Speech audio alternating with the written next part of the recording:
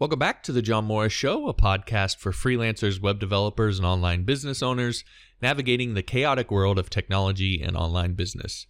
If you're new to the show, be sure to visit johnmorrisshow.com to subscribe on iTunes, Android, and TuneIn, and find past episodes of the show.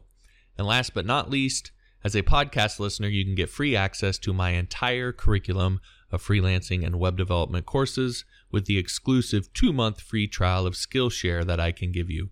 All the details on how to get that are at johnmorrisonline.com/Skillshare. Again, that's johnmorrisonline.com/Skillshare. Now, let's get to the show. The John Morris Show.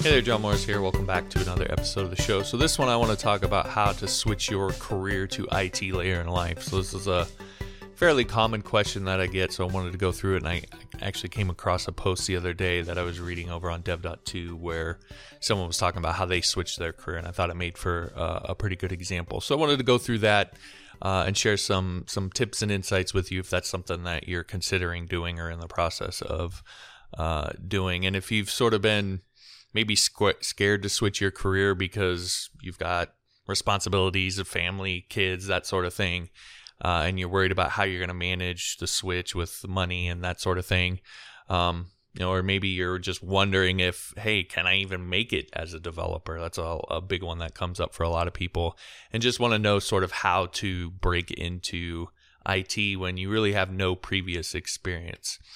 And, the thing about this is, if you're not happy in your current career, then it's sort of like, what's the point of continuing down that path? And the last thing that you want is to sort of regret not making that switch 30 years from now and wishing you could go back and knowing that you can't. So it's sort of an important thing, and that's why I want to talk about it. What I really want you to get from this video is number one, just the confidence to go for it. I think that's probably the biggest thing.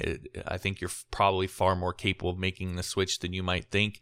So I want to give you that confidence, but also then sort of a path ahead, sort of maybe a plan for you to be able to manage how you're actually going to do this. And just real quick, my story on this. I sort of did this when I came back from Iraq. I mean, in a lot of ways, I did it before I went over there because I didn't need to quit my job that I was in at the time. I could have went over, come back, and came back to that job. But I knew I was at the point where I didn't want to do that. And so I just quit my job when I went back to Iraq. And I was like, it's going to be sort of a clean slate, and I'm going to come back and I'm going to sort of break into this other thing. And I was in sales, and I was headed towards probably a 6-figure sales manager role. The top sales managers in that company, that's what they made. And I was on a pretty fast track. I was doing pretty well, and I was pretty good at it. So I was probably headed in that direction, but I just was not happy at all.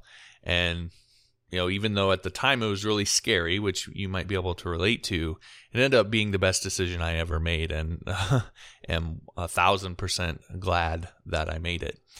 And then, as I mentioned, I stumbled across this post on dev.to from a guy named Gabriel, and it's sort of a similar story. He was a nurse working in the UK, and sort of got fed up with the apparently the hospitals over there are constantly understaffed, and there's a lot of protocols, and he just really didn't enjoy it, and ultimately came to the point where he just wasn't happy. And so he quit his job, and then within a year became a full stack developer. And so that's a pretty quick transition. A year is maybe not the fastest I've seen, but it's still a fairly quick transition. And so I wanted to use some of his lessons as well as we talk about this. So what I want to do is go through some common questions that a lot of people tend to ask when it comes to this sort of thing, a lot of the fears they have, and sort of address those.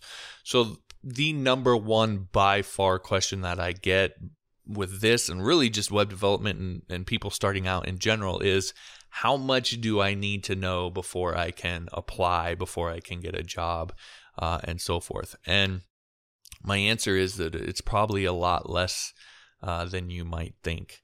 My own example, before I got hired at the very first tech job that I ever did, I mean, I didn't even fully know PHP at that point. I was still definitely very confused by it. I mean, I was still having trouble reading the manual when I got hired for that position. It wasn't probably until a good year into that job where I felt like it really clicked and I really knew what I was doing. I can take my little brother as an example. You know, he hadn't ever written any Java code before he got hired as a Java application developer at IBM. And even to this day, he still doesn't write like a bunch of Java, and he's well into the six-figure range. I know I use him as an example a lot, but it's really the perfect example of this sort of thing. So it's probably a lot less than you need to know. You do need to know some basic stuff in terms of just programming concepts. So like what object-oriented programming is. Pretty much any job that you're going to go into, you're probably going to get asked about that. So what it is, just some basic concepts or basic idea of what programming is, depending on what particular area you're applying in. If like you're doing specific web stuff, then a basic understanding of what a web server is, and you know what source code is and how it works in conjunction with a web server and that sort of thing. Really, really basic fundamental stuff that you would want to have an idea of. But you definitely do not, in my experience and experience of pretty much anybody I've ever talked to about this, you do not have to be some super highly skilled developer in order to get a job, in particular a junior developer job. So again, how much do you need to know? It's going to be different for every company, but it is probably a lot less than you think it might be. All right, the next one that I get a lot is, do I need a lot of projects under my belt before I can apply? So do I need to have all of these open source projects or things that I've done, etc., before I can apply for a job and get hired? So to use Gabriel's example, this is something he specifically talked about. He had only done 2 really small projects before he got hired. So he didn't have a ton of experience under his belt. You know, my little brother hadn't done any. When I got hired, I'd only written 1 WordPress plugin, and it was not that well written. It just so happened it was highly relevant to what that company was after. And you're going to start to see a thread as we go on here, this term relevance. If there's one thing you write down from watching this or listening to this, is the word relevance.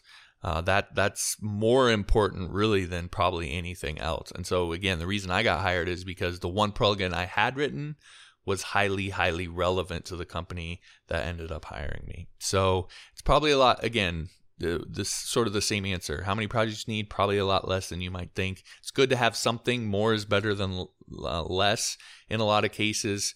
But again, relevance to the positions that you want to apply for. It's more important to think that through. Like, what positions do I want at what companies, and what kind of things are they after, and work on 1 or 2 projects related to that than it is to have 10 that are sort of random.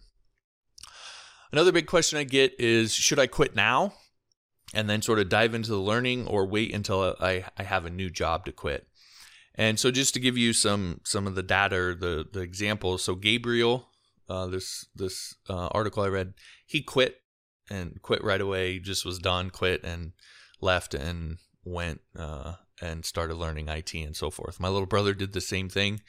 He was working in a factory and he just quit, did some freelancing with me for a little bit, and then ended up applying at IBM. I actually stayed working, so I was doing other jobs while I was learning all of this. I don't know that I have a good sense that I can tell you one way or the other specifically. I think this definitely depends more on you. You know, if you've saved up money to where you have bills and expenses, but you can pay them for 6 months with money you've saved up, and you're just really just done, then maybe quitting is gonna work for you. But if you're not in that situation, like, it's totally possible to keep working and doing what you're doing and learn this stuff on the side, and then eventually get a job, especially if you really understand that you don't need to know as much as you think you do. So I think you can do it either way. You just really have to know yourself and what you're going to be capable of. If you're going to be capable of doing this stuff on the side and stay motivated and so forth, or if you just need to, like, put yourself to the fire to motivate yourself and quit, and you're able to do that, then I've definitely seen people do that as well. All right, another one is, how should I build my resume, in particular because assuming you have no prior IT experience. So one of the things that Gabriel recommends in his post, or says that he did, is he removed everything from his resume that was not relevant to IT. And that can sound a little bit strange. Like, maybe I should put everything in there and at least show that I've done this job and been reliable for, a certain number of years and so forth. And there's maybe some truth to that. But again, a lot of times it's a much more about relevance. And in particular, if you start working on projects or start trying to do things related to IT that are specific to something that a company is after, it's more important to put relevance on there than it is to just load it with a whole bunch of stuff that's not related. And the big reason why that is because a lot of these companies, they get hundreds and hundreds and hundreds of applications. And so they are finding quick ways to sift through these applications. And so if they open your application and they see, like in Gabriel's case, they see experienced nurse, they're like, oh, what? Bye. Like that they're just looking for any excuse to throw it.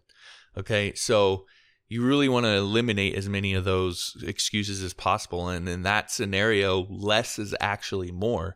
Because now if they see like a one-page resume and there's not a ton of experience on it, but the experience is relevant to the position that they're hiring for, they might actually read it because it's not 3 pages long. It's 1 page and all the experience is relevant. Okay, so again, relevance. It's such a huge thing. Now, on that point, one thing that I used to do, and like this is one of those things like you can use for good or evil, and I'll just be right up front. I sort of use this for evil for a period of time in my life. But instead of listing recent experience on your resume, which is what a lot of people do, I always used to list relevant experience. Now, I was listing relevant experience because I was bouncing from job to job, and I might quit a job after 3 months, and I didn't want to put that on my resume that I'd quit. And especially in some of those cases where I had just walked out in the middle of work. And so I didn't want them calling those people and so forth.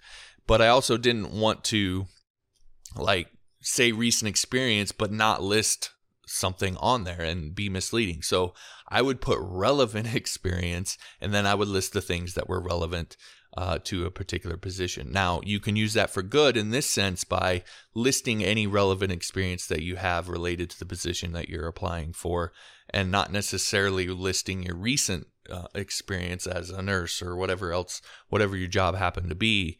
And that way, you're showing them the things that matter for the position that you're applying for. That's going to be, again, far more impactful than just listing something that has nothing to do with the job you're applying for.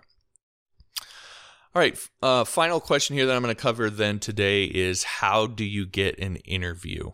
So again, a lot of it goes back to your resume, and I'm sort of making assumptions that you're familiar with the job market in terms of, a lot of times you're going to take your resume and you're going to put it on Indeed, you're going to put it on Monster, you're going to put it on some of these sites out there. You're going to go job searching and apply, and you're going to include your resume with it. So a lot of it's going to come down to the resume. And again, one of the things that I'll advise that you do is you have a basic framework for your resume, and then again, your resume to job match. So customize it when you send it in.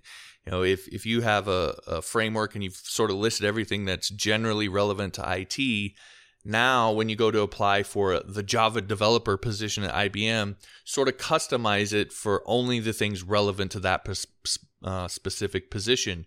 Whereas if you come over here and you apply for node developer at such and such, like research the company and then list the things that are only relevant to that particular position and that company. Now, one of the like advanced tips or pro tips I can give you when it comes to this is when you want to go to apply at a particular company, almost all of these companies, especially the big ones, are going to have some sort of mission and vision statement. They're going to talk about their values and what's important to them. Go and read that. And then on your resume, a lot of times you'll have some sort of summary or statement that goes right at the top. Like, take the stuff that they've put out in terms of their values and find the things that sort of match with you and write your statement specific for that company, mentioning the things that they've put out in their values and vision and mission and so forth. That's going to catch their eye. They're looking for those sort of buzzwords. And oftentimes when it comes to companies, especially the big ones, it's less about your experience and it's more about how good of a fit you are for their company culture. Like if you listen to these people talk at all, that's what's far more important to them is their culture and your fit for that. So if you understand and get some sense of what that culture is and then inject that into your resume, that's what's more likely to get you the interview, get you the call, that sort of thing, than having 17 years of IT experience. So use that to your advantage, that these companies focus on that and they tell you exactly what they're looking for. Put that in your resume. And then, when you're doing that, and if you're getting calls from companies, recruiters, whatever, just really sort of focus on the soft skills on those calls, right? And again, this is one of the things that Gabriel mentioned that he did, is just really focus on being someone that's easy to talk to, talking about, when questions come up or whatever, sort of focusing on things like reliability and good work ethic and just making the conversation go well. And if you can have a good call, it's sort of like, I'll take my own experience as a male back in the day when you had a girl at school that you liked and you finally got up the courage to ask if you could call her, and she said yes. And then when you were getting ready to call her, like your focus was on like making her laugh and having a good time, so she enjoyed being around you and talking to you and wanted to talk to you again. Or if you're a female, vice versa, right? That's what you should focus on more than I did this and I did this and I did this and I'm this best at this and I'm awesome at this. Like if you go on a call and you're just bragging about yourself, just think about yourself. You don't want to talk to the person that just brags about themselves all the time. So that's probably not someone that's going to get a call back and get an interview. So just really focus on those soft skills and being someone that's sort of worth talking to and people want to be around. All right, so those are some of the common questions. Now to kind of wrap all that up and think about, okay, how can we implement this?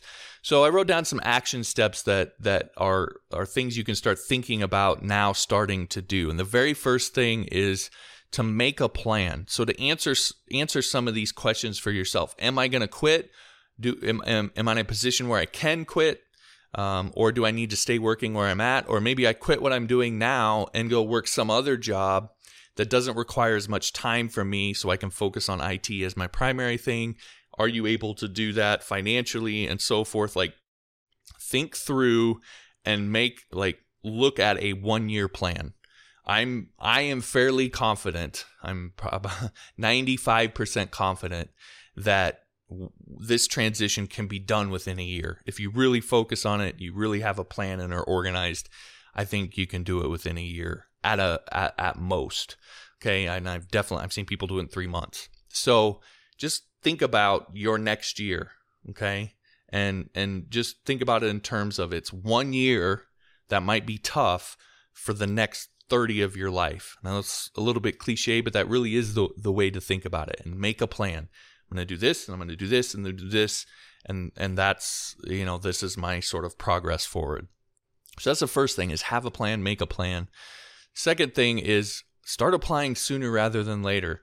I would start applying now, even if you have no experience. Like companies are desperate for people that are even willing to want to be a developer, try to be a developer. So the fact that you'll even raise your hand and say, hey, I want to be a developer, like that's a big part of it. And so I would apply sooner rather than later. You might be able to go apply at a company with no experience right now and get hired. So I'm not saying that's 100%, but you'd be surprised. So again, apply sooner rather than later. And then probably the biggest one, and this is the thing you're going to have to focus on really throughout your career, and I'll talk a little bit about this here in a second, is to develop your continuous learning system. Like this industry is very, very heavily dependent on learning and being able to continue to learn, and all the new things that are coming out and everything that's happening and so forth, continuing to be able to do that. So you really need to focus on okay, I need a system for constantly and continually learning new things. And just sort of on that note, like I've been at this for over 15 years now. That was 15 years ago that I first said I want to be a developer. And I've worked on all kinds of projects for all kinds of people, famous people and companies, regular people. And I sort of feel like I've seen it all. And I've worked with all kinds of developers along the way. And one of the things that I noticed that really separates good developers from everyone else is their ability to keep moving and adapting to the industry. They're the people that always seem to pick up the newest technologies and frameworks sooner than everyone else. And they seem to always be ahead of what's coming next. And they kind of beat everyone to the punch. And as a result, their careers benefit. They benefit from doing that. But what I've learned in working with a lot of these people is it's not because they're super geniuses. It's because they've internalized their learning. They've gotten serious about it, and they've made it as much a part of their life and their daily routine as drinking their morning coffee. That's what really good developers do. Now, one of the great ways that you can do that same thing is a site that I sort of constantly talk about called Skillshare, and it's sort of like the Netflix for learning. And it's for those who are serious about their continuous learning. So the way it works is you pay a low monthly fee. They have a monthly option, which is $15 a month, or they have an annual, which works out to about $8.25 a month if you want that.